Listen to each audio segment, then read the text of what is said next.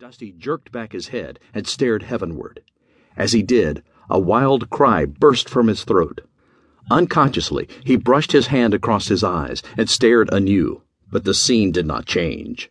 Less than 2,000 feet above him were 6 jet-black fighting monoplanes.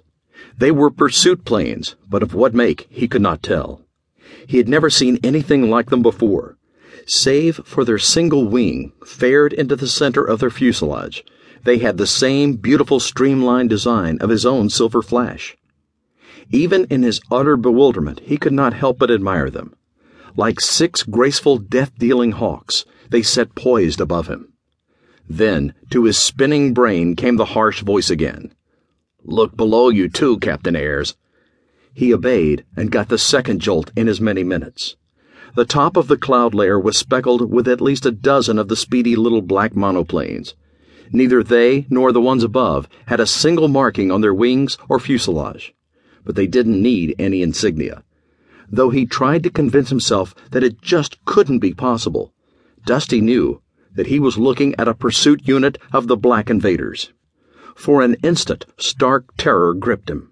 Not a muscle of his body moved. Not a single thought of action came to his brain.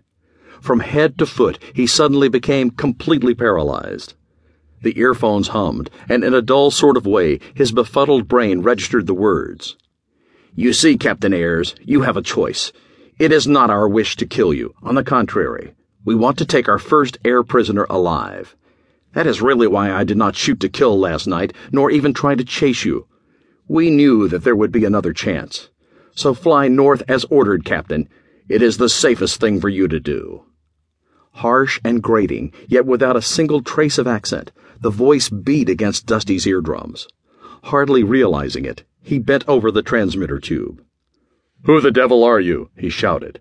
The answer came back almost instantly. "I am known by many as the Black Hawk, Captain Ayres. Perhaps you have heard of me." The Black Hawk? Had he ever heard of him? Dusty had an almost irrepressible desire to laugh. Who hadn't heard of him? During the 2 years of war in Europe, the American papers had carried almost as many accounts of the Black Hawk as they had of Fire Eyes himself. Like his commander-in-chief, the Black Hawk was more or less of a mystery. To friend and foe alike, he had been known as the man of 1,000 lives. Time and time again his death had been reported. Countless eyewitnesses had sworn they'd seen him go crashing to earth.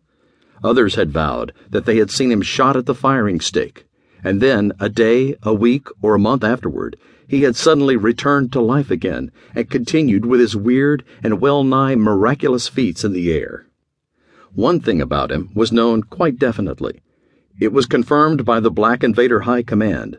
The man was the supreme head of the Black Invaders' air forces. But what other functions he performed for that ravaging horde of world destroyers was merely speculation. Everyone had ideas, of course, but no one was able to prove them. The Black Hawk, the scourge of the sky, was right above him, ordering him to surrender. With a desperate effort, Dusty tried to collect his thoughts, to spur his brain to action. He was nailed like a rat in a trap. Worse than that. A rat usually went into a trap blind, but he had gone into this one with his eyes wide open. The choice had been his, and, like the dummy he was, he'd chosen the wrong thing. Damn, it was all so plain now. That dot dashing he'd received had been a Black Invader ground station signaling to this monoplane unit. And undoubtedly, the Des Moines orders had come to him from the Black Hawk's own ship. As memory flashed back for a second, he seemed to be able to join up the two voices. Yes, there was a similarity, the same inflection, even though one was a harsh voice and the other just commonplace. Trapped! For a moment, he didn't try to reason why. He didn't question why so much trouble should be taken over his capture. Other thoughts crowded his brain. And the most puzzling of the lot was how in the name of God did they come to be there? But there was no plausible answer for the question. This was just a dream, a dream. Look up, look down, what do you see? The order his brain lashed at him was but additional confirmation of what he already knew.